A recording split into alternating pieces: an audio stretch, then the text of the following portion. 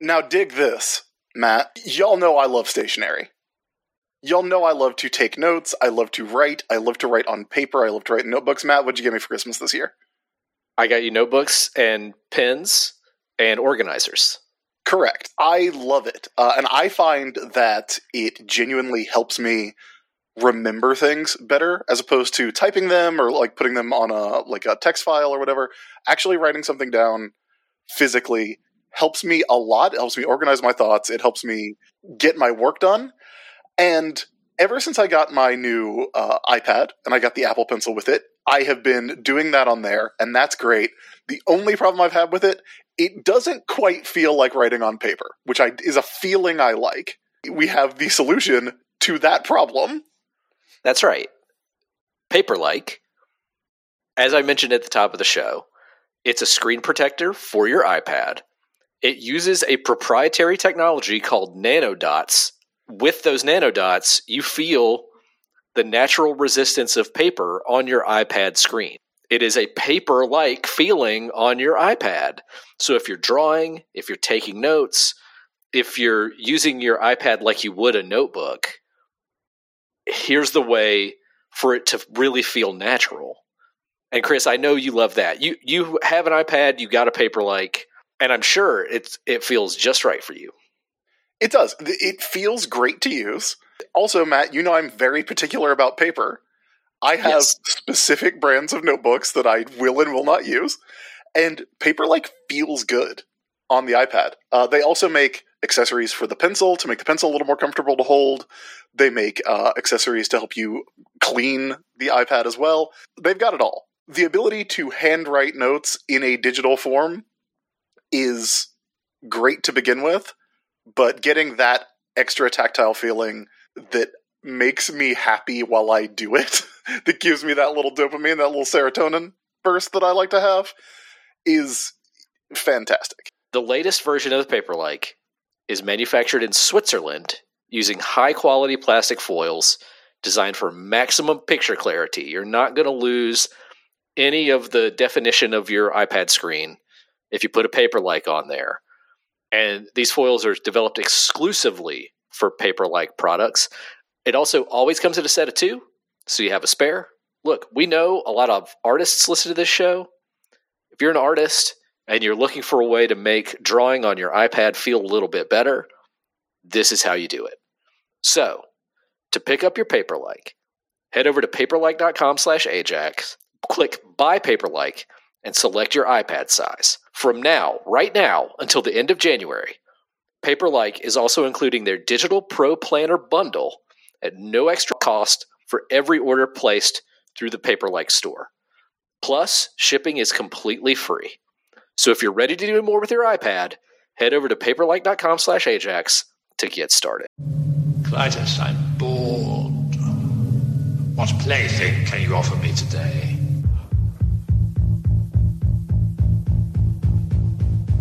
That's War Rocket Ajax to bring back his body.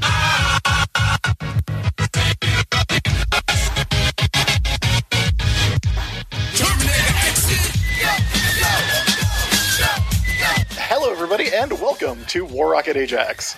This is the internet's most explosive comic book and pop culture podcast. We are your hosts. My name is Chris Sims. With me, as always, is Matt Wilson. Matt, happy holidays. I hope your special day is going well. Wait, we're recording on 420. Yeah. Yes. Right. Your special day. Yes, my special day that I definitely celebrate with aplomb. Is aplomb? Is that like a new term? Yeah, I might not be up on all the terms that the grass man knows. It's my favorite strain that you can buy. Look, I'm already out of my depth. I hope everybody had a wonderful 420 for all those that celebrate. I mean, this episode won't go up until like the 24th. But it's a Thursday, so I had to work. Same. But to all those who celebrated, I hope you had a wonderful, wonderful day.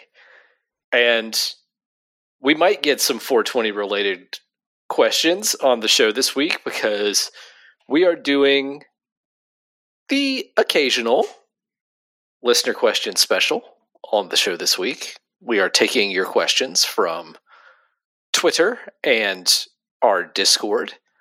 And I might even dig up a question or two from our Tumblr. So that's what we're going to be doing. Tumblr's back. Apparently you can put the dirty stuff on there again. No kidding.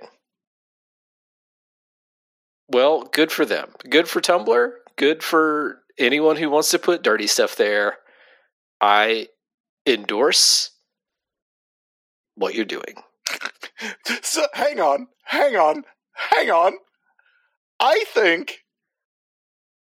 I think we might need to talk about how you just said that you endorse anyone putting the dirty stuff on Tumblr. I endorse what you're doing to a point, as long as it's legal and not hurting anyone. Other than that, fucking go nuts, everybody. Yeah. Matt Wilson said too. Yeah. You have the grass man's leave. All right.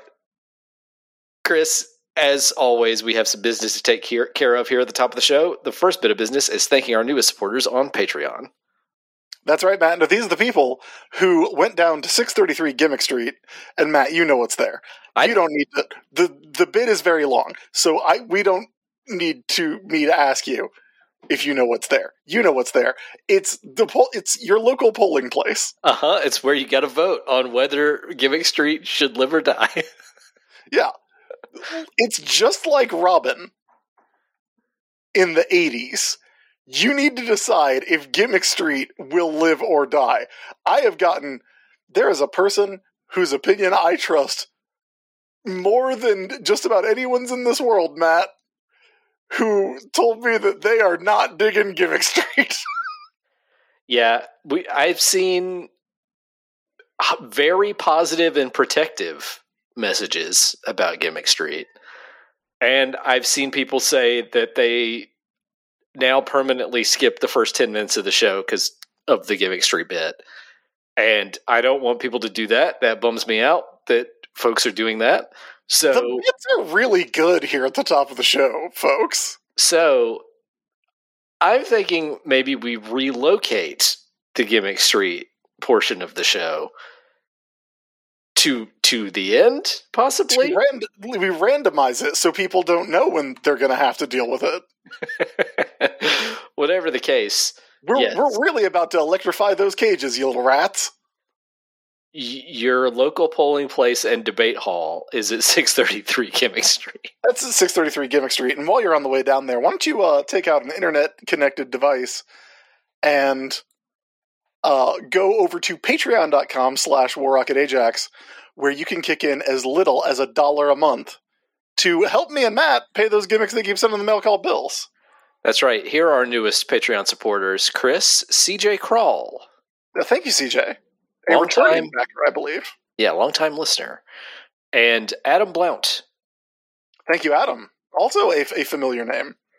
If you would like to be like CJ and Adam, you can head over to patreon.com/WarRocketAjax, as Chris said, and kick in as little as $1 a month to make sure that we do this show every week, that we do Every Story Ever monthly, that we do Comics Catch Up monthly, that we do Movie Fighters and Snack Situation. We did the latest Movie Fighters about the 2000 Dungeons & Dragons movie, which led to Chris and I, just before we started recording, watching an incredible outtake of Jeremy Irons having complete contempt for that movie and everyone on set.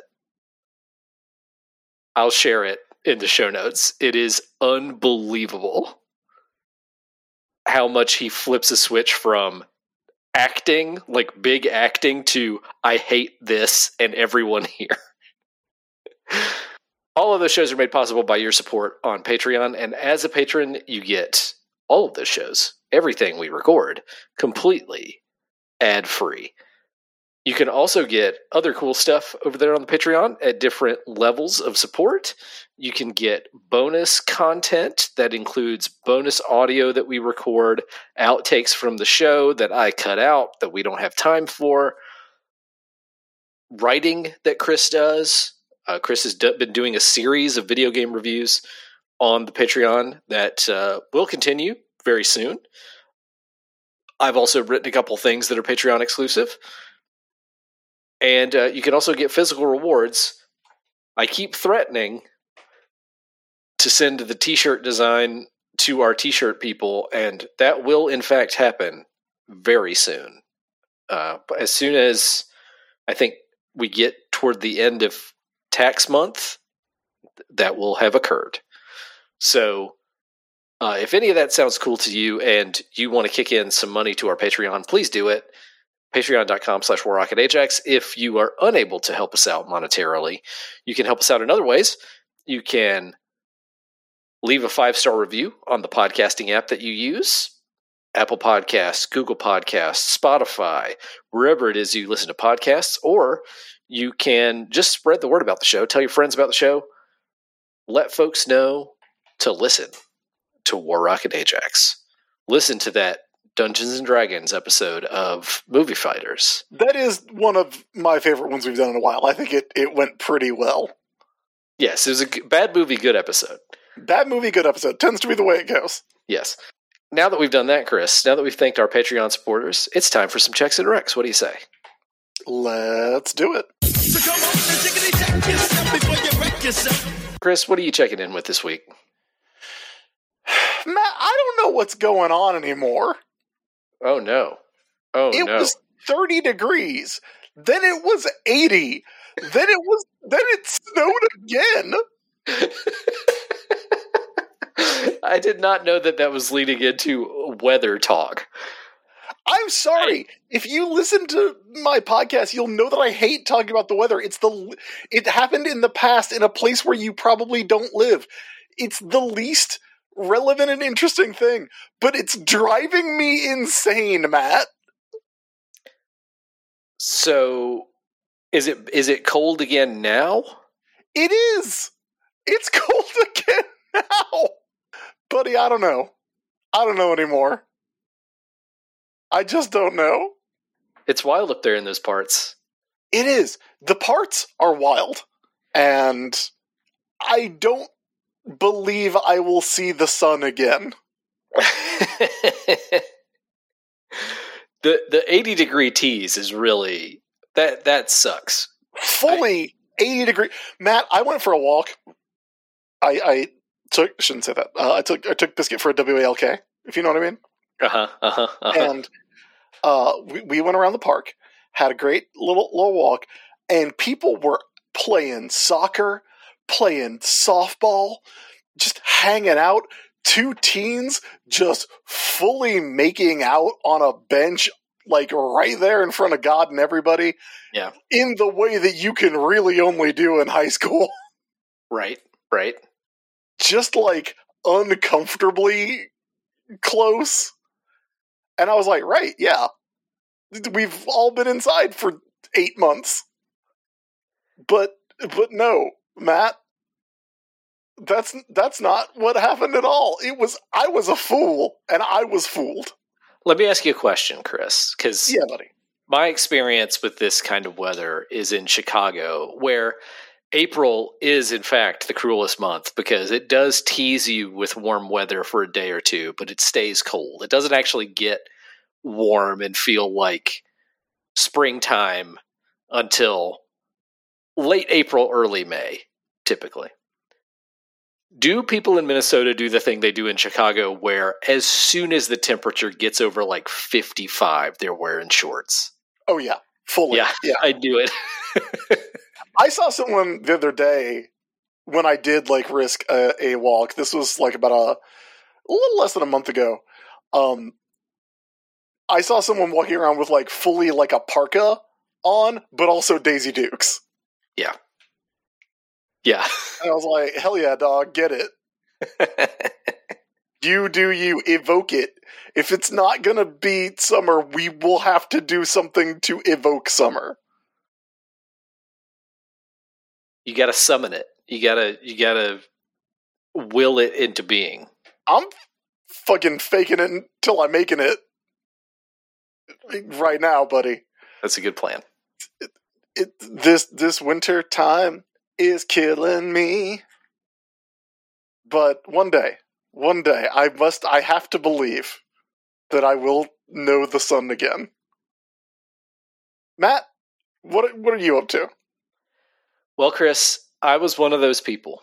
I was one of those people who had the horrible experience last Sunday night of sitting down in front of Netflix and trying to watch the Love is Blind reunion special live when it completely shat the bed and did not air live at all that night. Like, Marlene and I had watched the entire season of Love is Blind. She is on Love is Blind TikTok. She is hearing all the theories. She is hearing all the people constructing ideas of what is going on behind the scenes between people on that show. And also doing some wild shit where they're tracking down someone who wasn't even a cast member on that show. They were just a friend of someone who was on that show. And tracking down their personal Instagram account and stuff. And I'm like, leave this lady alone, please. I understand that they're on TV, so they are a public figure to a degree, but they are just a person who showed up for a wedding. Please leave this lady alone, no matter what you think she did. Okay? Please. Anyway, the thing didn't air live, and I was seeing people complain about how terrible it was that it wasn't airing live and they weren't getting answers to their questions and stuff. And it was a weirdly exciting experience to see the real-time reactions to this live event on Netflix. I believe Netflix's first ever attempt at a live event completely fall apart. So they taped the show that night and then put it up as a recorded show the next day. But what I did see anybody talking about, and what I would like to discuss here, is how unbelievably boring the show that ultimately went up was. For all that anticipation, for all that build-up, for all that excitement people had to watch this live reunion, the show that went up was 90 minutes of just the most boring, rambly, weird content I have seen as part of that show. Fucking Vanessa Lachey asking everybody when they're going to have a baby. And then anytime anyone is confronted with their bad behavior, they just ramble for 5 minutes and say nothing. Okay. That's what I do, honestly. Well, it's all this stuff where it's just I'm growing and I'm getting better, and I acknowledge that what I it's just rambly, vague, sort of kind of therapy speak, but not really. And man, again, for that amount of buildup and that amount of anticipation for a live event to be that dull. There was one big thing that people were talking about online that happened during the season that I know Marlene was really waiting for the reunion special to address, where it was this one guy said no at the altar, and then he went to go see his fiance afterward, and she told him to leave. And then a bunch of people were standing in the doorway, and there was a bridesmaid at the wedding who was standing in the doorway. And people were convinced that they saw him as he was walking out the door, put his hand out and touch her on the butt. To which she reacted positively. So she was the person that people were tracking down her Instagram. And it's don't do this to this lady. But anyway, they asked him what was happening there, and he just said, that didn't happen. And they just moved on. Netflix, next time you do a live event, next time you try to do a live event, make it interesting. That's all I'm saying. 2 very relatable checks. Right in our usual wheelhouse. Yes. What do you have to recommend, Chris? Matt, I'm late. This is a late to the party one. Okay. This is a classic War Rocket Ajax. Chris and Matt buy video games on sale. Uh-huh. Chris might buy them often, but they are on sale. I got money back from Joseph Robinette Biden, Matt, and I was like, maybe I'll buy a full price video game. Maybe things will just get wild in here. We'll see. But that's not what I did this time. I did not buy a full price video game. I bought a game that's been out for a while. A game that you're probably familiar with just from you and I watch a lot of the same like content creators on YouTube who talk about video games but don't try and radicalize you into white nationalism. That's our whole jam as fans of things. It's a real constantly dodging bullets of, can I watch this YouTube video? If I do watch this YouTube video, will I have to delete it from my watch history because it will start recommending me things that are trying to radicalize me? Correct. Bingo. Yeah. Bingo, buddy. That's the big fear that I think you and I have. But a lot of the people who we do like have talked about this game, and I'm sure people are very familiar with it. But it's not a game that I thought I would like until I decided to take a chance and see what it was all about, and that is Darkest Dungeon. That is a roguelike, yes? Sort of. I mean, like there is some procedural generation in the dungeons that you go to. It is mostly a management sim. The premise of this is it is a very dark, atmospheric, gothic dungeon crawler, essentially, like a turn-based RPG, where you, as the caretaker of an estate that is riddled with spooky locales, need to send adventurers off into dungeons. They go into the dungeons, they fight monsters, they complete objectives, and they do all the dungeon crawling stuff. Mm-hmm. All the adventuring stuff that you love. They also are fucking miserable about it all the time. Right. They incur stress from being in the dungeons with these monsters, being attacked. They get diseases. I had a guy who was already a fucking leper. That's his character class. He got syphilis and the runs in one trip through a dungeon. That's bad all over. You got it bad all over if you got all that stuff. Yeah, buddy. I would say I should have just dismissed him, but he was unfortunately a high-level character. The deal is, when they come back, they have the stress persists. So you have to do activities in town. Like, you have to assign them to activities like going to a bar or gambling or praying or meditating to ease their stress. But some of them develop personality quirks where, this person is a compulsive gambler. He'll only gamble.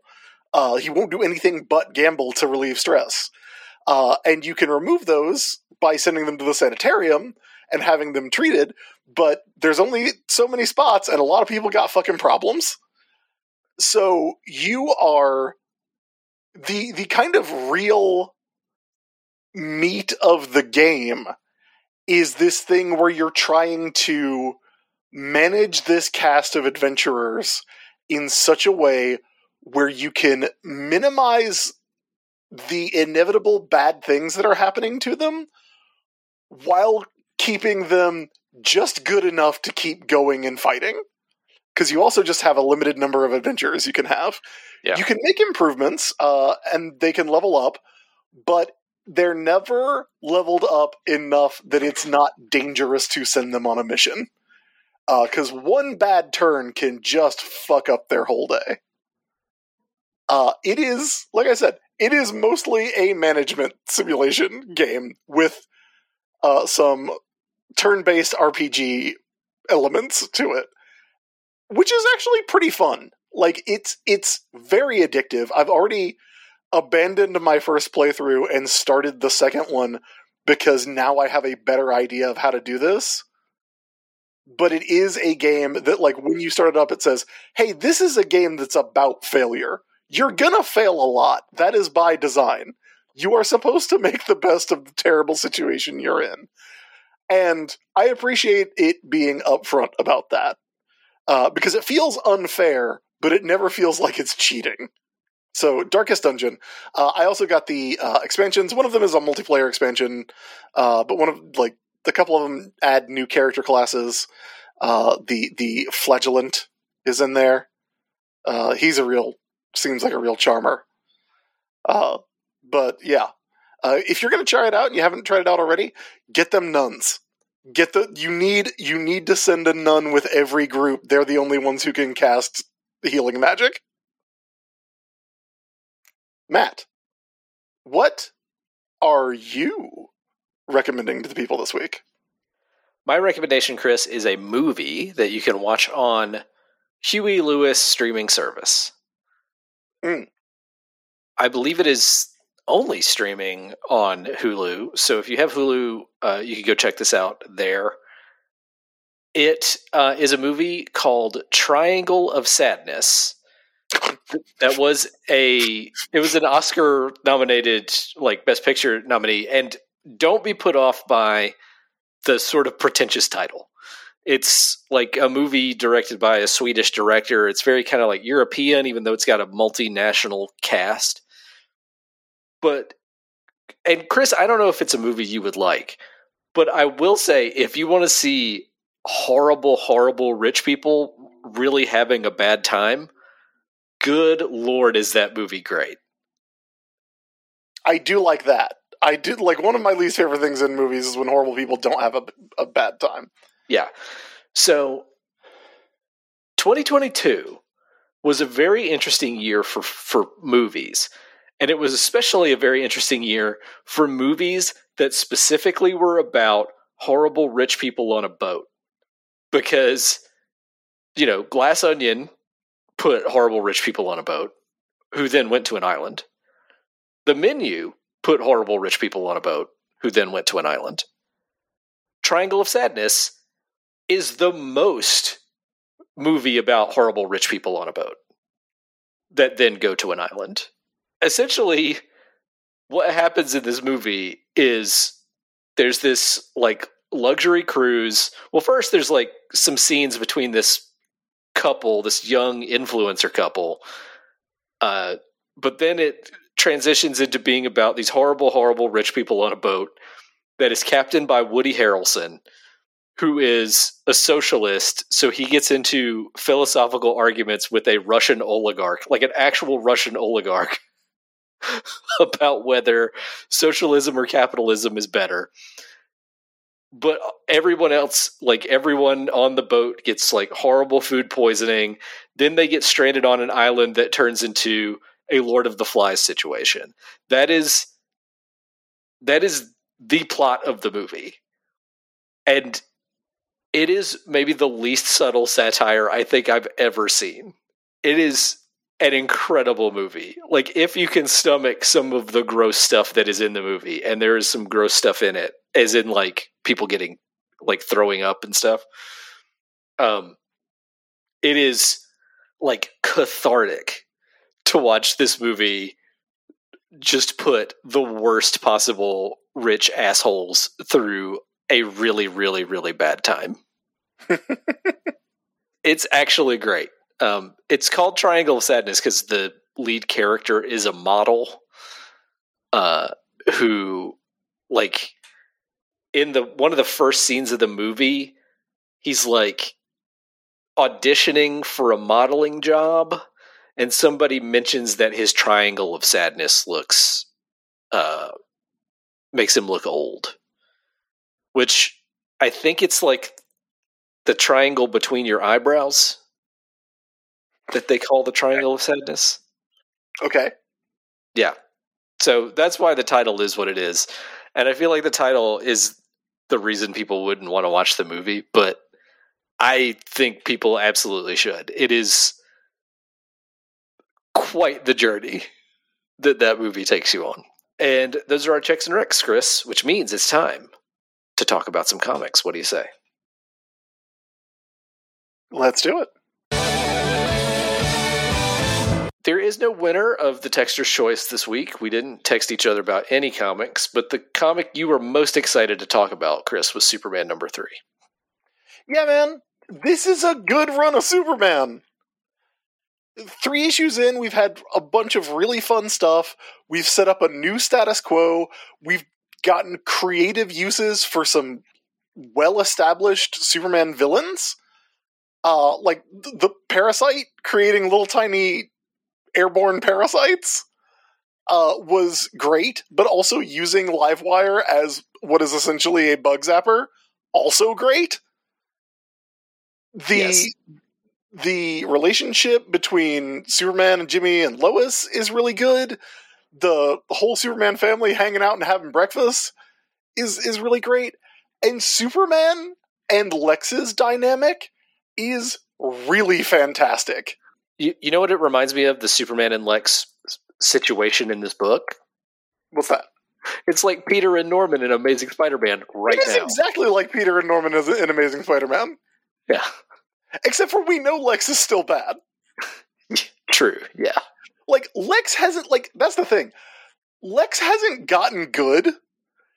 He's just, like, decided to help. And you know he has his own end. But there's a thing that happens in this issue, and I've already spoiled Livewire being a bug zapper, so I might as well talk about this. Superman giving Lex a signal watch. That's my shit, dude. That's my shit. It's pretty good, yeah. It is so nice to read this comic and be like, man, Joshua Williamson, that guy's great. Not to mention Jamal Campbell. I mean, I am going to mention Jamal Campbell. So good. So good. Wow. Like, blows me away every issue with his work. But if I have one complaint about this book, it's this. It's almost moving too fast. Because one thing that happens early on in this issue, like the Parasite stuff is dealt with like with half the issue left. You know what I'm saying? Like the plot is disposed of so that we can do more status quo setup, which I don't mind. But so there's a whole thing where Superman inhales a bunch of little microscopic parasites. So he becomes Parasite Superman. Mm-hmm. And one of my favorite things is like, he's still Superman. So even though he's infected by Parasite, the first thing he does is go to Lex and then go to Star Labs so he can use Livewire as bait for all the parasites and also get himself back to normal. But you have to infer as a reader that Superman gets rid of the parasites inside of him by putting on a supercorp containment suit. Because he just goes from being Parasite Superman to back to normal Superman. Well, he lures them out with the Livewire bug zapper. Oh, that's right. You see them coughing them up at one point. I feel like that goes by too fast.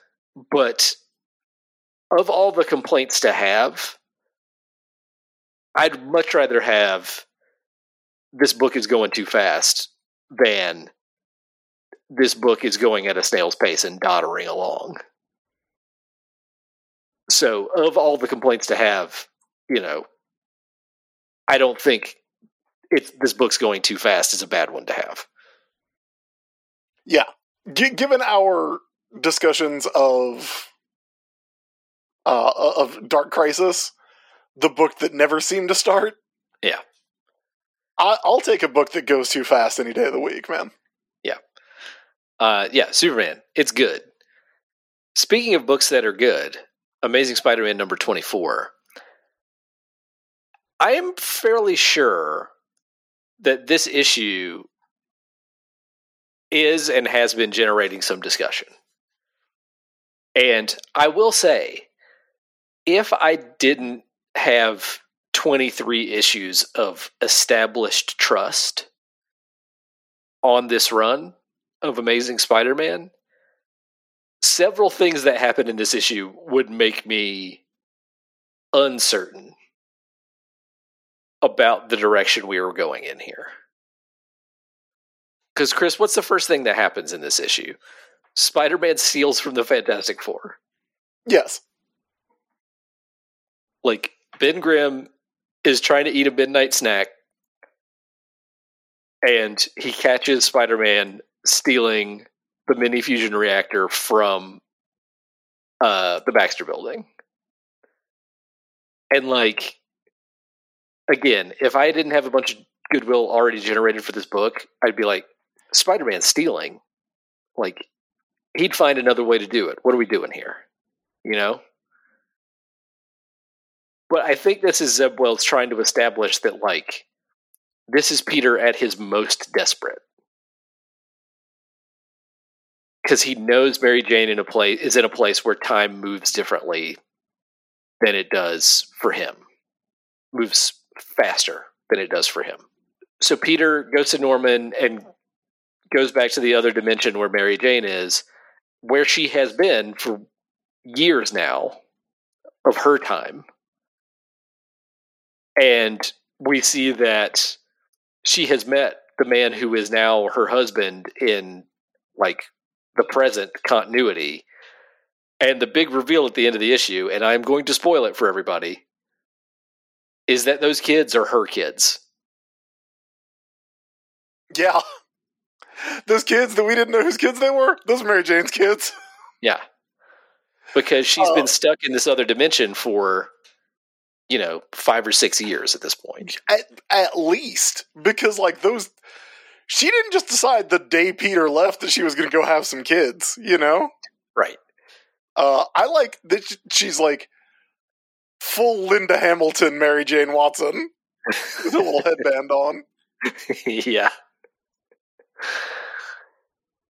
I feel like people will be tempted to compare this story to Sin's Past,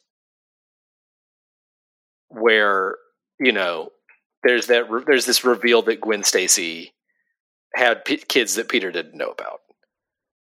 But the difference is, this makes sense. And the dad isn't Norman Osborn.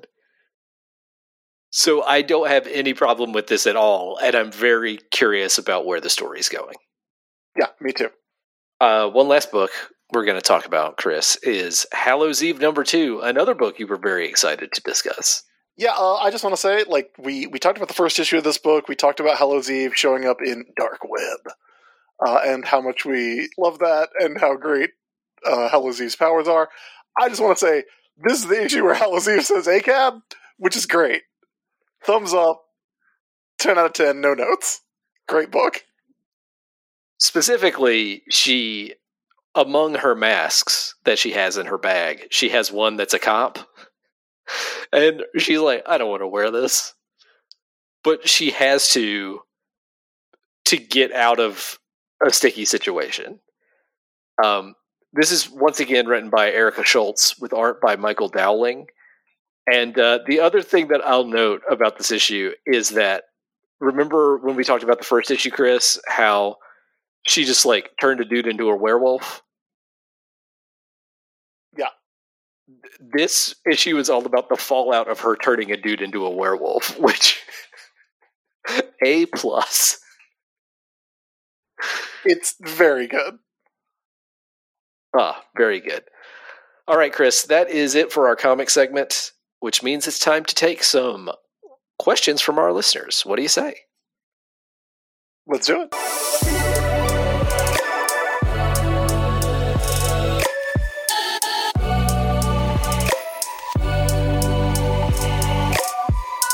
All right, Chris, our first question comes to us from Ty_Jairus on Twitter, who wants to know, what are the best and worst Fantastic Four runs? Well, I mean, like, it's very hard to beat the Lee Kirby Fantastic Four. A lot of that stuff really holds up. For me, the run that comes closest is Wade and Wieringa. The Wade run is really good. It's so weird that, like, I feel like we have talked a lot on this show about how a lot of people seem to have a really hard time with getting the Fantastic Four right. But there's, in our lifetime, like in the past 20 years, there have been a lot of really good runs on FF. Wade and Ringo, Dwayne McDuffie and Paul Pelletier did a really good run. Hickman. Yeah. The Fraction stuff with the Future Foundation. The Fraction stuff is short. It is oddly truncated, but good for what you have. Yeah. Yeah. And now we're getting the Ryan North stuff, which has been really entertaining. I would say, like, if you're looking for an underrated run, the Simonson run, no one talks about except me.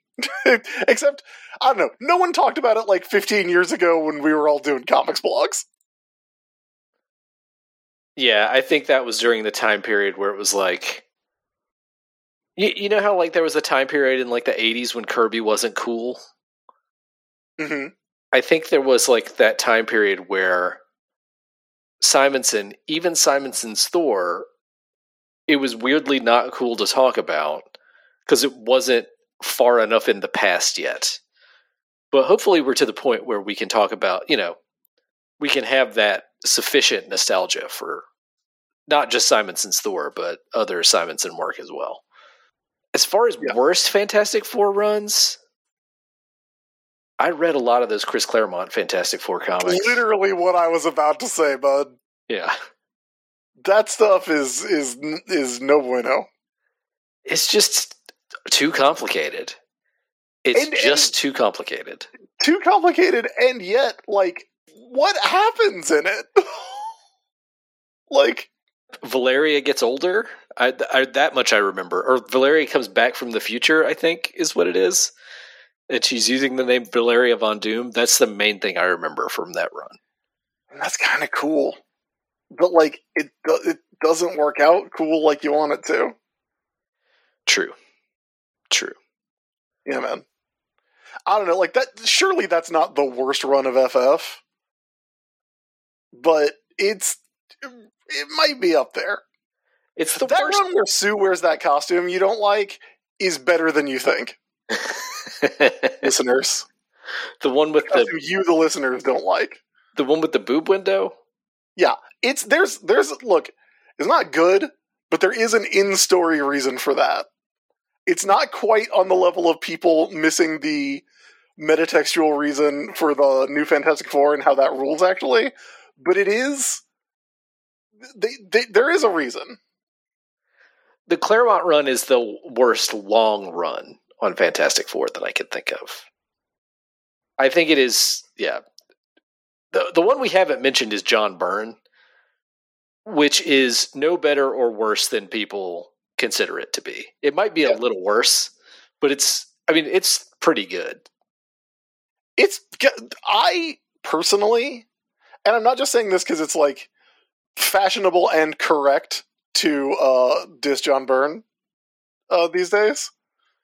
This is a legit feeling. There's a lot of John Byrne comics I really like. None of them from the past, like, say, 25 years or so. Well, I guess probably ever since he vanished in the Bermuda Triangle on that boat after doing Galactus Darkside, The Hunger. There was that. Yeah.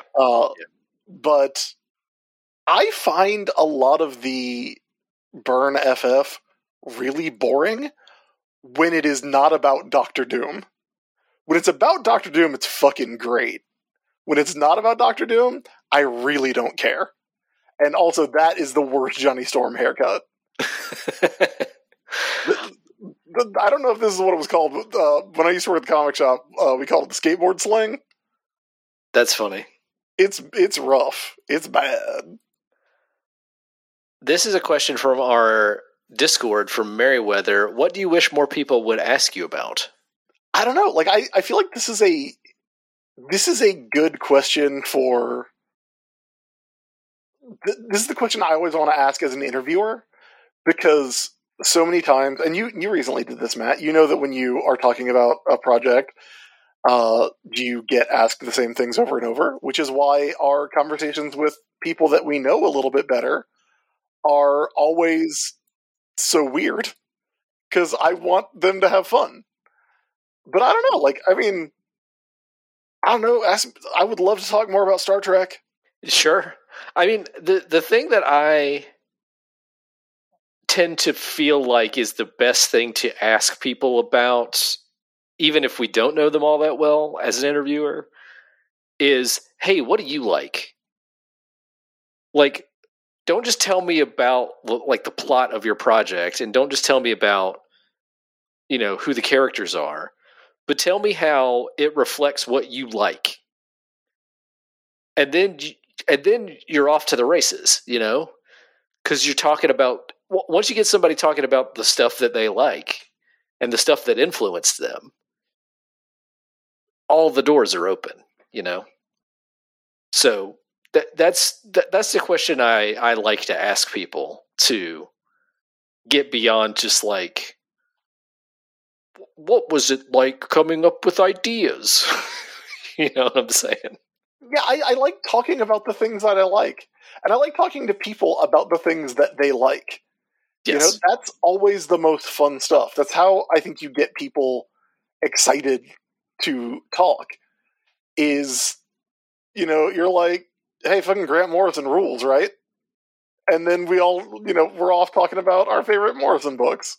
Yeah, to exactly. use a very real example from this very show. Now, that said, by virtue of having done this show for 13 years, I have talked a lot about what I like. So personally, I kind of wish more people would ask about my novel, Supreme Villainy, which I never got to talk about with anyone. But so it goes. Here's another one from Twitter. Going back to Claremont from NINPF, NINPF on Twitter. What is the best thing Chris Claremont has written since leaving X-Men the first time with X-Men #3? All right, we talked about his Fantastic Four run. Yeah, and the stuff where he came back to X-Men. Like, he's not the best. What was that? What was his comeback book called? I want to say it was called Extreme X-Men. Extreme X-Men. That's right. Yeah, that's the one that I inked some of one time. I don't know why I thought it was called X-Men Forever. Didn't he write a book called X-Men Forever? I think Byrne did X-Men Forever. He did X-Men Forever 2. Of course he did. Yeah, FF wasn't great. That wasn't great. Sovereign 7 wasn't great. I'm just running through a mental catalog of Claremont stuff. There's got to be something. There's got to be something, man. Mechanics? No, that wasn't very good either. That was a Kitty Pryde book. Yeah, he wrote King Size Conan in 2020. I bet it's pretty good. I bet if he did a story and a Conan book, I bet it was pretty good. Yeah. I haven't read it, so I don't know. He wrote 10 issues of Exiles in 2007, 2008. He came back to Excalibur in the mid-2000s. Oh, you know what the best thing Claremont wrote was after leaving X-Men? The JLA run where they fought a vampire named Crucifer? I mean, that's maybe. But my personal choice is Contest of Champions 2. Yes, actually. Yeah. That's actually fun. Yeah. That was 1999. That was the one that had the Brood in it. Yeah, that was fun. That was a fun book. So I'm choosing who wrote an X-Men story with the Brood in it. Mm-hmm. And for a second, I still thought you meant Edge, Christian, and Gangrel.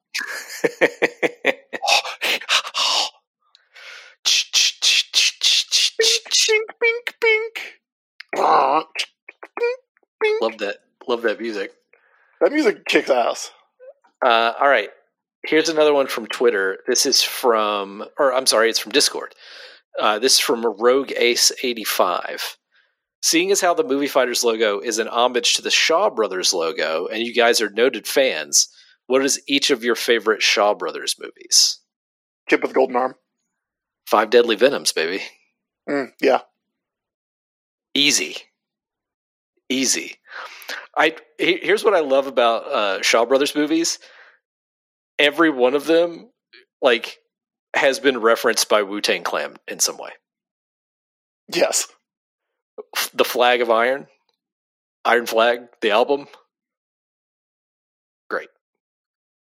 But yeah, for me, it's got to be Five Deadly Venoms. I wish Seven Golden Vampires, the Shaw Brothers Hammer Studios collab, was better. Yeah. A lot of those movies are good, though. A lot of those movies are good. Do yourself a favor and go watch. I don't know where they are available to watch. I think they might be on Mubi. Go watch those Shaw Brothers movies. Our buddy Ben, Franz Ferdinand 2, asks on Twitter, what are both of your biggest pop culture blind spots? Not necessarily something you avoided, just something you never really engaged with. I never fucked with, like, Battlestar Galactica. I never saw the original show. I liked the reboot, like the Edward James Olmos version. Yeah, I never watched either. I mean, it got kind of bad by the end. And it's very post 9/11. Like, in hindsight, I don't know if I could go back and watch the 2005? Is that when that reboot started?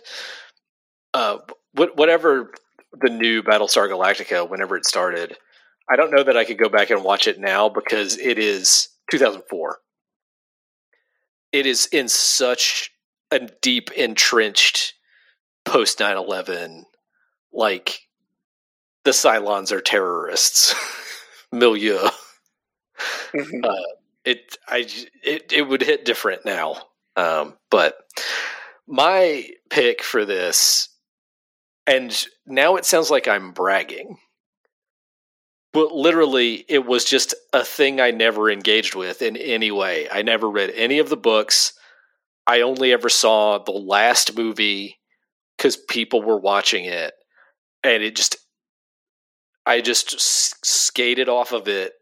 Is Harry Potter. I never got into any Harry Potter thing at all. Like you had the sense. You knew that shit was going to break bad. I guess. Like I think I was just of the mindset of like I'm a little too old for it.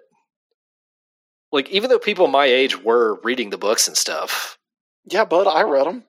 Like, you know, I in my head, it wasn't like I was like, that's kid stuff. It was more just like, those are books for teenagers, and teenagers can have them. You know, like it just never. I don't know. It never connected with me. So that's mine. And again, I'm not bragging. Folks, the man hates whimsy. Don't know what to tell you. Here's a question from Tom on our Discord. Which Grunwald character who didn't get over should have? Armadillo, probably. I mean, Armadillo was written to be a true beta cock. Like depressing and sad. Yeah, like yeah. Like I don't think Grunwald was trying to get Armadillo over. Honestly. I mean, the answer is Diamondback. The answer is Diamondback. I feel like Diamondback was never as over as she should be. Yeah. But Diamondback was a B+ player at least. Like Diamondback just goes back to like being kind of a villain a lot of the time. Well, they do bring back Bad Girls Inc. Other creators do bring back Bad Girls Inc. Which is funny because Bad Girls Inc. lasts for like 2 issues. Mm-hmm. And Diamondback leaves. Diamondback leaves Bad Girls Inc. as soon as she gets drowned. Yeah. Well, I mean, you know, you say that like getting drowned is not a good reason to do something. No, it is a good reason, but it's just like Diamondback was not a member of Bad Girls Inc. for a long time. That's true. But I just think Diamondback should have been like the new Rogue. You know? Yeah, Diamondback's great. Like the villain who reforms and becomes like a hero who is, or not Rogue. Hawkeye. Rogue started as a villain, right? Yeah, Rogue was a villain. Yeah. So, yeah, I'm right. She should have been the new Rogue.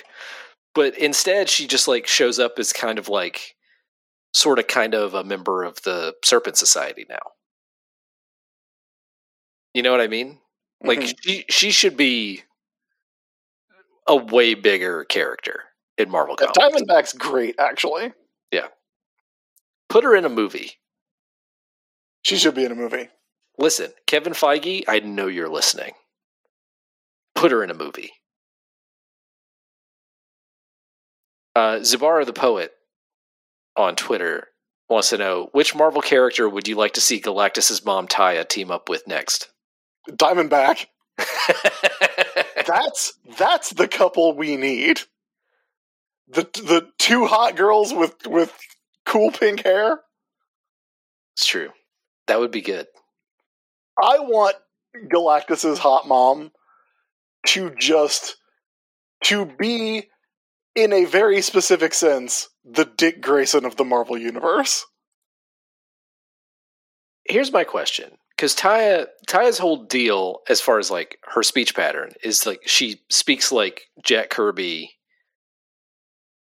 caption boxes, right? She speaks like a Jack Kirby character from the 70s. Yeah, but in particular, it's like Jack Kirby narration, where like many things are in quotation marks and things. Yeah, but people do talk like that in those books. Like the New Gods throw around a lot of quotes. Who is the most Jack Kirby, like that type of Jack Kirby character in Marvel Comics? Because I want to put her with those characters. I mean, fucking Devil Dinosaur. Yeah, hell yeah. That.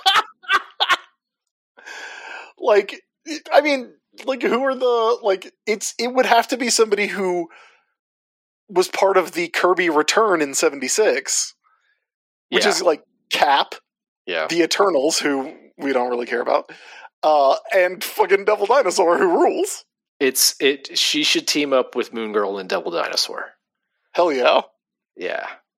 That would rule. Back to our Discord. This question is from Brad Lathspell. This is a philosophical one.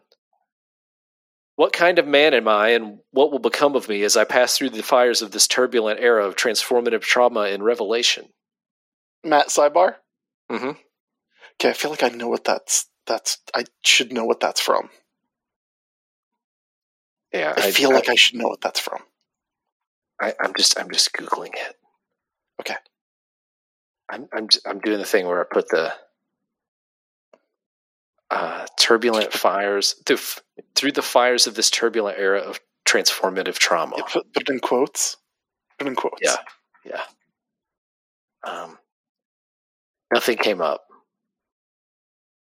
I don't think it's a quote. Do you think he's just like going through a hard time? I mean, it is like we said. We are recording on 420, so he might have sparked one and is having, the deep thoughts, or an existential crisis. But I mean, that's DC has to do a book called Existential Crisis at some point, right? You would think so. It's kind of amazing they haven't yet. Or is that just my ongoing relationship with Detective Comics? I mean, I think it's a little column A, a little column B. Little column A, little column B, yeah. I think I have an answer for him. Okay. All right. Sidebar over. Hang in there, buddy. Here's a question from Tales to Enrage on Twitter. If you could draft one DC villain to Marvel and vice versa, who are your picks? A DC villain to Marvel. The Body Doubles. Okay, yeah. the body doubles would get over at Marvel. The fucking AEW crowd, when the body doubles music hits, they would get over. I think you're right, yeah. Because they're like, because they seem like Marvel. They're two models who are murderous bounty hunters on the side when they're not being professionally hot. That's such a Marvel Comics idea. True. You can imagine them fighting. You can imagine them fighting Spider-Man so much more easily than you can imagine them fighting Batman. I would make DC and Marvel trade Mr. Mixes Pitlick and Impossible Man. See, I'll be real with you, man. I don't fuck with Impossible Man. I've never really enjoyed that dude. I mean, he's just the Marvel. The reason I said that is because they're the Marvel and DC versions of each other. Just troublemaking imps. And it's funny to me to trade them. All right. Are we ready for our next question, Chris? Shouldn't it be two different people though? Oh yes, it should. But I'm going to go with a funny answer. Oh, what was your funny answer? Impossible Man and Mr. Mixes Pitlick. Was it though? All right, fine. I've ever said to you. I feel bad about it, honestly. Moving on to the next question. This is from David L. on our Discord. Did you keep up with the third season of Picard, and what did you think? Yeah, actually. Enough people told me I should watch season 3 of Picard that I watched season 3 of Picard, or at least most of it at this point. Season 3 of Picard is good, actually. Yeah, that's what I've heard. I mean, the first 2 seasons dare you to keep watching. I couldn't do the second one. I couldn't. But the third season is hey, here's all your friends. Yeah, it's just Next Generation season 8. It's as I understand it. Yeah, it really is. And I'll tell you what, Michael Dorn, Silver Fox Worf, looking good. And I love that there's they were yes, here's the canon reason Data looks old now. Oh, what was the explanation? Because I saw a picture of the cast and I was like, Data is an old android. What is up with that? You know how Picard got a super advanced synthetic body that'll age and die naturally? He just won't die of the thing that he had. Okay. The scientist, the descendant of Noonien Sung, who builds the new Data body, builds him a body that will age, and then puts Data lore B4 and fucking lol all in the brain. Oh, so he's everybody at once. Yeah. Wow. Okay. Interesting.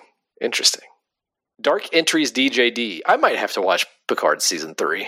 Actually, it's a pretty fun time. There's going to be some shit that you don't care about, but Worf does show up in that section of the story.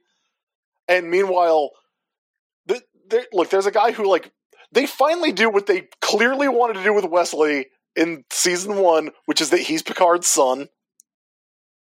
Okay, but it's not Wesley. There's a new Picard's son who does kind of look like a young Patrick Stewart, but I wish they would have gotten Tom Hardy. Oh man, yeah. Do they try to follow up on anything from the previous 2 seasons, or is it just? Yeah, it kind of builds on it, okay. But not in a way that you really need to watch. Okay, great. Dark Entries DJD on Twitter wants to know, what are your thoughts on the Spider-Mobile? Are you for it or against it? Any stories featuring it that you would recommend? Extremely pro. Extremely pro. People love to shit on the Spider-Mobile as if the people writing the comics didn't know it was a joke. They were kidding. Folks, learn to recognize a joke. The Spider-Mobile is a joke. Yeah, it's a joke. And it's funny. Yes. Like, if you think that it was put... This is the problem. This was the problem with fucking Wizard magazine. With their, like, Mort of the Month shit. Mm-hmm. Which I will admit that in my early days of internet writing about comedy and comics, I continued that tradition. With, like, here are the 10 lamest comic supervillains or whatever. But, like, so much of that stuff, looking for, like, Morts of the Month or things to make fun of in comics, all of that stuff was done under the impression that comics were completely serious. Yeah, that they weren't in on the joke. Yes.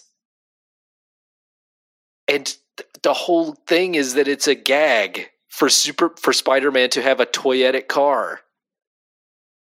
Yeah. That's the bit, y'all. Like, Jerry Conway was not a dumbass who thought it would be a great serious idea to give Spider-Man a car.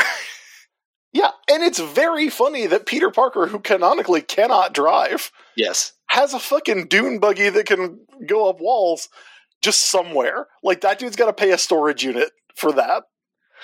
yeah, he's given the Spider-Mobile by an advertising agency. Yeah. It's a goof, y'all. To read Amazing Spider-Man number 130, the issue where it debuts, and you'll see that it's a joke. Yeah. And I will get off my soapbox now. Chris Kaiser on Discord wants to know, where would you say the Kais? Where would you say Nancy ranks among the best comic strips of all time? At the top.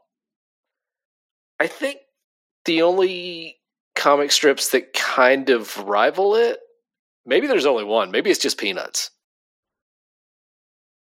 Yeah, but I feel like, well, if we're talking about the Ernie Bushmiller Nancy and the Olivia James Nancy and nothing in between, Yeah.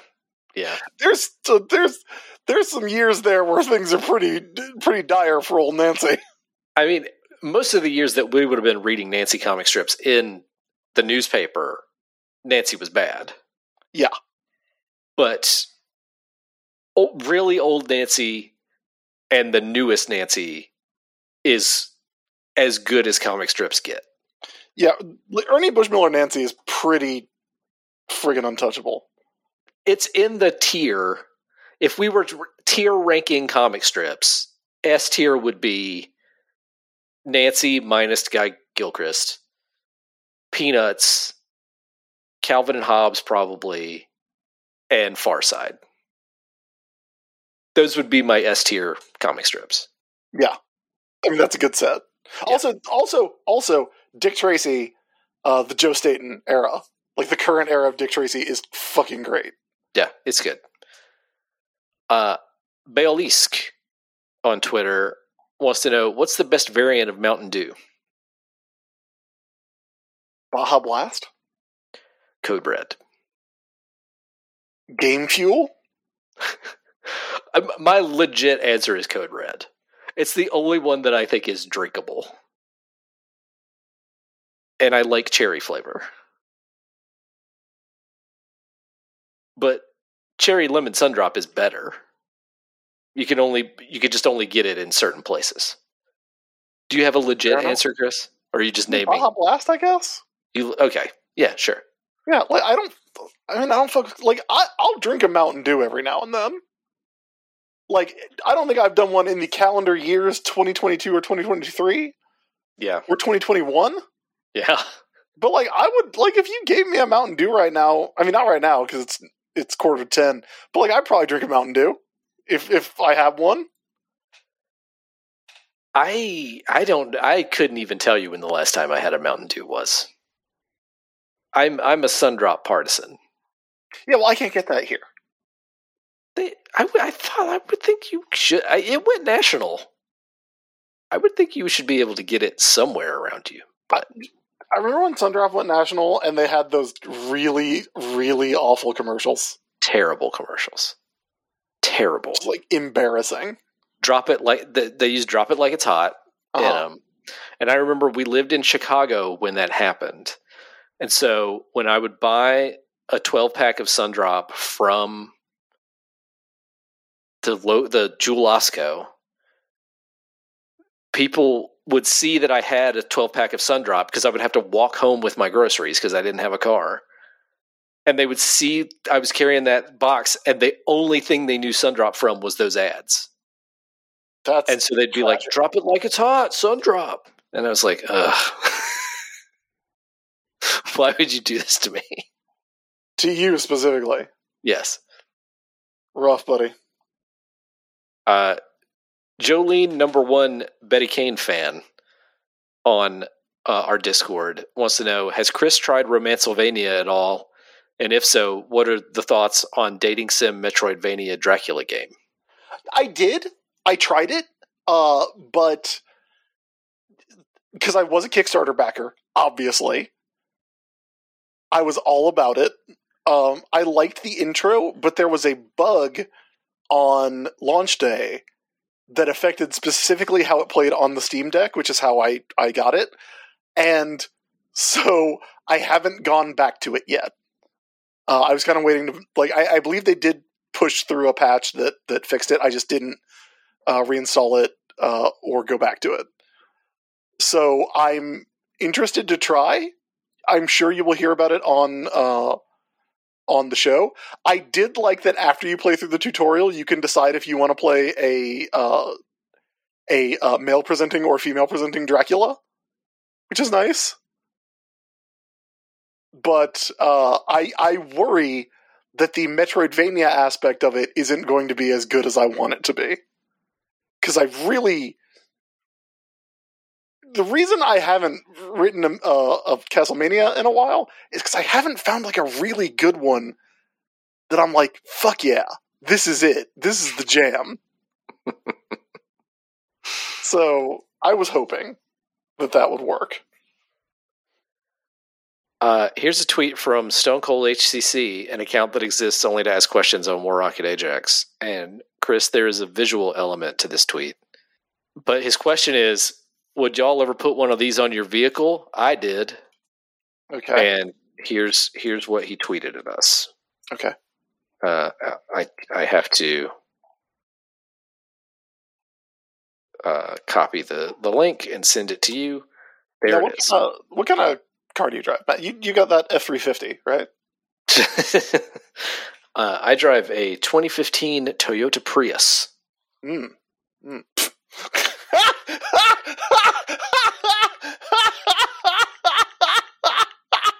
Chris just saw the drawing. He's not laughing at my car. No, that's hey, thank you, Stone Cold. Thank you. So the image is peeing Calvin, the peeing Calvin we all know and love, peeing on the phrase "other podcasts besides War Rocket Ajax." Very good. Very good. So have you, or would you put that on your car, Chris? I mean, yeah. Hell yeah. That would, like, I have a rule against pissing Calvin, but that one I would maybe do. Hey, I keep seeing a video on YouTube get recommended to me that's called The Truth About Peeing Calvin. And I've been tempted to watch it many times, but it's from a creator that I don't know who he is. We talked about being worried about the algorithm trying to radicalize us. Mm-hmm. So if you, listener, have seen the video, The Truth About Peeing Calvin, and you think it's good, let me know, and I'll watch it. Because I do want to know where that came from. I mean, I mean, you know the basics. It's like, it's a panel of Calvin, like, deviously plotting something that someone, like, redrew with the pants down to make him look like he was pissing. I mean, is it even a Bill Watterson drawing of Calvin, or is it just a totally... is it like all those Bart T-shirts where he was dunking or whatever? I wish I could get those shirts now. Oh, what a time. The early 90s was such a time for bootleg merchandise. No, it actually is from a Calvin and Hobbes strip. He's filling up a water balloon is what it is. Okay. And it's been redrawn. And obviously Bill Watterson famously was against merchandising, so right. All of them are bootlegs. Well, it's like people who didn't live through it don't understand the world of early 90s bootleg merchandise. Yeah, man. It was a wild time. The number of T-shirts with Tweety Bird on them that were just not licensed. Unbelievable. Like, that thing that became a meme where it's Bugs Bunny saying like holding that gun. You know that meme where Bugs Bunny has the gun? No, I don't. Matt, you always have the hottest and freshest memes. But I'm afraid I don't know about this one. Okay, there's the Bugs Bunny meme where it's like, I wish all a very, right? Okay, yeah. But it's like, there's one where he's like holding a gun and he's like, Lord forgive me, but I gotta go back to the old me. Yeah. Yeah. Yeah, okay. I know about that one. I swear that art must be from like some old bootleg Bugs Bunny t-shirt. There were so many of them. Almost. There were so many of them. Yeah. On our Discord, Patrick O.D. asks... that's the boss dog, Patrick O'Duffy. That's right. Asks, will you ever resurrect the Hundo Club? Really? Why not? No. Because everyone we had on the Hundo Club was great. Everyone we had on for the Hundo Club was great. Partly because they gave us $100, but we didn't have any... I don't think we had any like bad experiences with the Hundo Club that I remember. But it's complicated. And again, as I've said many times, the only two people that I want to talk to most days are my wife and Matt Wilson. The Hundo Club, I think we've referred to it as a failed experiment. I think people took that as us blaming the people who came on as members of the Hundo Club. It was our fault. It was awkward to have someone who's a fan of the show just come on the show and for us to expect like they would just talk to us like normal. Yeah. That was our mistake. That was our mistake. Now, if you're asking, will you resurrect the idea of giving me and Matt $100? That never went away. True. No resurrection necessary. That's still here. You can give me and Matt $100 as long as the day is long. And we would not be against it in any way. I would be very pro it, in fact. Hot Spring Summer has a very interesting thought exercise for us on Twitter. Let's imagine the Big Two sold wrestling-style phrase gimmick shirts. Who has the best shirt and who has the worst designed shirt? Ooh. And they have two examples for us. Their best is a Blade shirt that says "Fuck Dracula." I don't know if you can say that on a shirt. I think the U would be a Fang. Would it be like the Stone Cold Fuck Fear shirt? Fuck Fear, yeah. Duck Fracula? Duck Fracula. And then their worst is that Hawkeye and Bullseye DMCA each other. That's pretty good. So, okay. Comic superheroes with wrestling style gimmick t-shirts. You would not want to wear any Captain America shirts. I mean, if it was just a shirt that was like the shield on it. Like a shirt That with like a big white star on it, like Homestar Runner. I used to have a shirt like that. I used to have a Captain America shirt that was just a blue shirt with a white star on it. Yeah. Yeah. But if it had the shield on it, that would be okay. I mean, I know they do sell those T-shirts that have the shield, just the shield. But if it had any slogan, no way.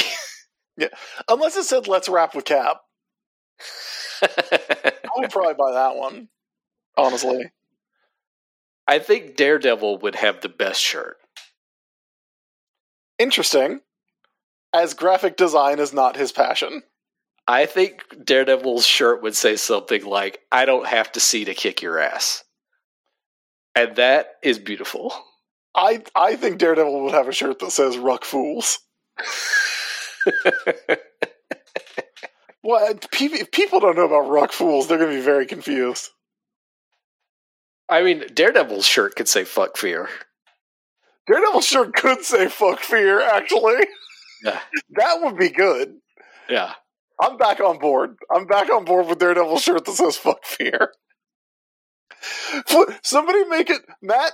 You need to do this because you run our merchandising.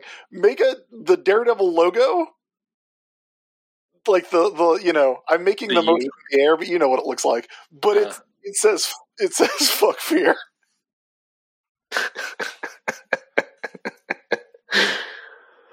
Oh, that would be pretty good. And instead of "here comes," it says "hey." Oh, I see what you're saying. Yeah. So it's just "hey," and then in the Daredevil logo, "fuck fear." Yeah. Okay. I don't know that I have the graphic design ability to do that, but somebody could. You don't know if you have the graphic design ability to make $10 million right now? That's interesting, Matt. Okay, besides Captain America, who would have the worst shirt? I'm not even saying they would be bad. I'm just saying, like, you wouldn't want to wear them. Yeah. Unless they said, "Let's rap with Cap." Okay, who would have the definite worst shirt? I mean, almost certainly Spider-Man. Like, Really? his shirts would have to be terrible. Why do you say that? Oh, because, like, is it better for Spider-Man for Peter Benjamin Parker? Is it better for him as a character to have a good shirt or a shirt that you would be embarrassed to buy? That's so you're thinking in universe story wise, his shirts have to be bad. Yeah. I mean, I think Fuck goblins. in practice, the worst shirt would be who's the most like mid 2000s superhero? Like, I mean, like Red Tornado? Yeah, that would be bad. My first thought is like Venom. Venom would have the worst shirts. Yeah, but like the actual like Venom logo is very good and looks cool on a shirt. Yeah. I like your in-universe explanation for Spider-Man having the worst shirts. Yeah. That's good. Miles on our Discord asks, seeing as how we've had webcomics and newspaper comics and apparently even toilet paper comics, what medium would you say lies untapped as a canvas for sequential art? And buildings. They suggest waffles. Like project. Already divided into panels. Yeah, true. So you're like projected onto buildings. Yeah, I absolutely despise big block rectangular buildings with a lot of windows. Mm-hmm. Like from a design standpoint, I think that was like, it's not even brutalist, it's like capitalist. Like a lot of brutalist architecture is actually very beautiful. You've played Control. You know that. Yes. But the big blocky New York City skyscrapers that are just big rectangles, I hate those. But they're already divided into panels. So, you know, what the fuck, right? Let's do it. Yeah. My suggestion is the human body. I mean, I do have several pieces of art on my body right now. Yeah, why could tattoos are becoming more and more popular. Lots and lots of people are getting tattoos. Why shouldn't they be sequential? I mean, I'm sure someone has that. I'm sure they do, yeah. Marco Stack, friend of the show, asks on Twitter, Batman fighting dogs, proud tradition or shameful past? Yes. Look, Batman has fought a lot of dogs, and as a fan of dogs, I can tell you that's bad, right? Yeah. That's bad. However, as a fan of Batman, I can tell you those dogs deserved it. True and fair. True and fair. Yeah. This is going to have to be our last question. It's from Josh is bad at screen names. Josh, buddy, we went through this. Josh wants to know, who are some of y'all's Blorbos? Now, a Blorbo is a character you really like, right? I think, okay, Blorbo is one of those Tumblr terms that Betty threw Blorbo at me not long ago.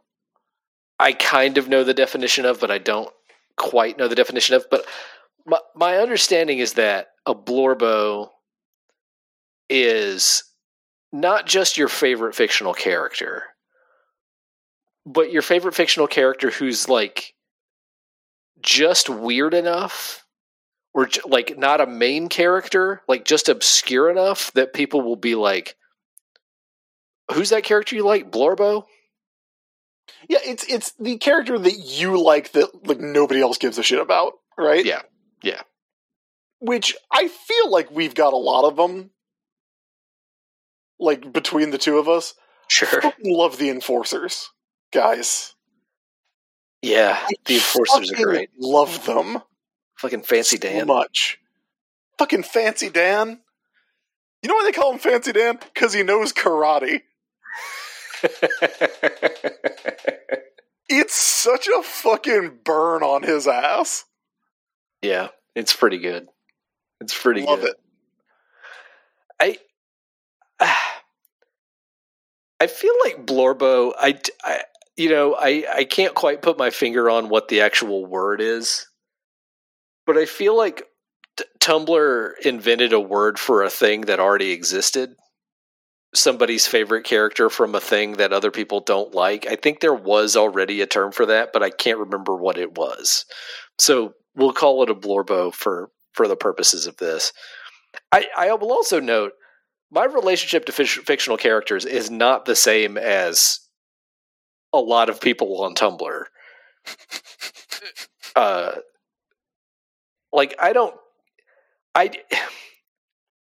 If a character I like dies on a TV show, I understand that's what the writers of that TV show thought was the best way to take the story. You know what I mean? Or that guy wanted money. Or that guy wanted money. Yeah. Yeah. So it's like, I don't feel ownership of my Blorbos, of the characters that I like the most. But there are plenty that like I do. Yeah, there are plenty of characters we care about, especially in comics, that nobody else cares about at all. Yeah, like the Champion. The Champion of the Universe. Yeah. Kate Spencer Manhunter, Cameron Chase. Oh yeah, the Manhattan Guardian. Name anybody from mid-90s DC Comics. Yeah. They're there. Pretty much, yeah.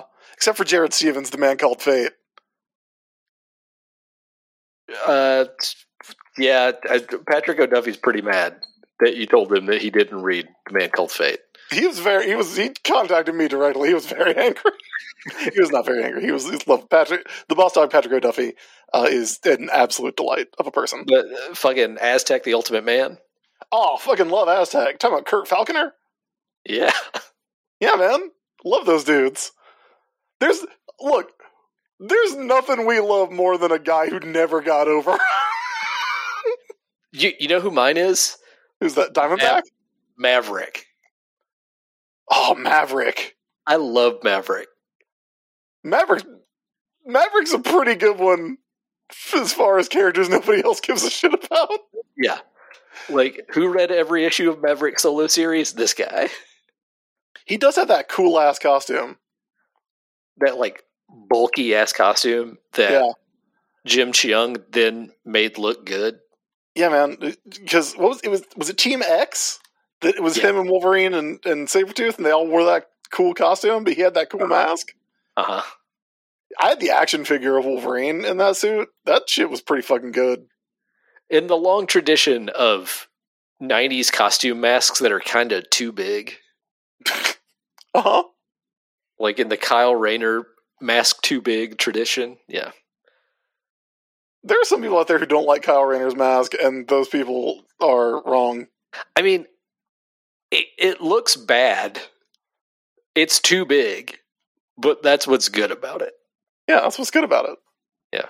A big old green crab on his face. I'm trying to think of any Blorbo I have who's not a comics character. Like somebody from a TV show or something that I consider to be... I'll tell you what. If I had a Tumblr that was just like, here's more content of this character, here's another GIF of this character saying something, and I think it's funny and I don't care if anybody else does, it would be Greg Turkington from On Cinema at the Cinema. Yeah. Which I think you should leave character would your Tumblr be about? Oh, the guy who tells the dog, what was the dog's name? I think the dog's name is Barbie. He's like, it's all right, Barbie. I'm not the Blues Brothers. And That's a good one. Yeah. That's a good one. How about you? Probably the guy who wants to know if ghosts are jizzing on the haunted ghost tour. Don't want anybody to have the worst day at their job. Oh, man.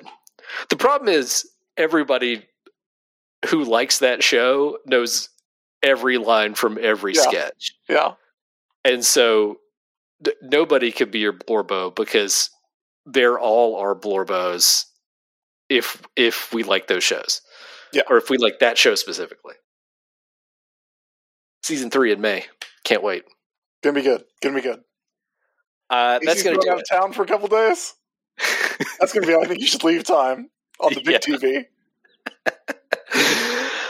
That's got to do it for this listener question special. If you would like to send us a listener question by email, you can do it at warrocketpodcast@gmail.com. You can also send us listener questions on Twitter at warrocketpod or on our Discord, which you have to be invited to be a part of, or on Tumblr at warrocketpodcast.tumblr.com.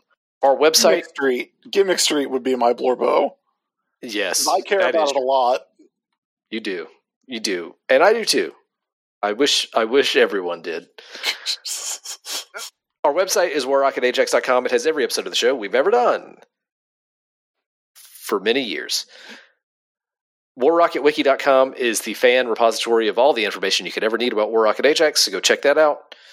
If you want to find me and my stuff, you can go to mattdwilson.net to find links to my books, my comics, my other podcasts, and my social medias. Chris, where can people find you?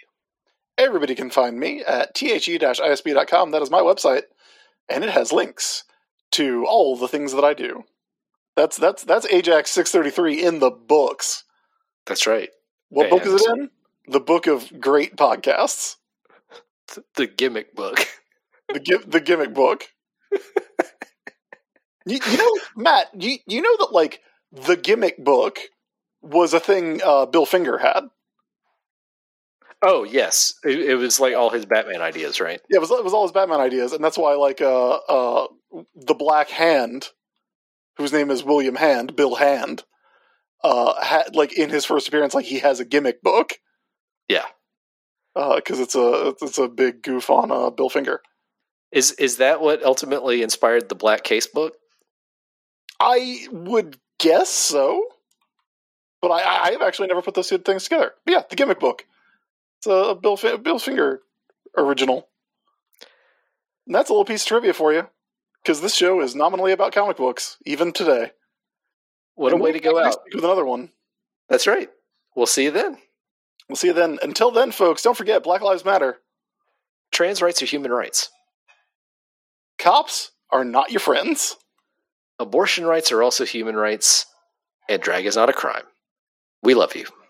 We love you. Yeah! It's for every one of us. Stand for every one of us. It's time for the body, hand, every man, every woman, every child, every flash. We owe everything to Flash. Hail Flash! From this day on,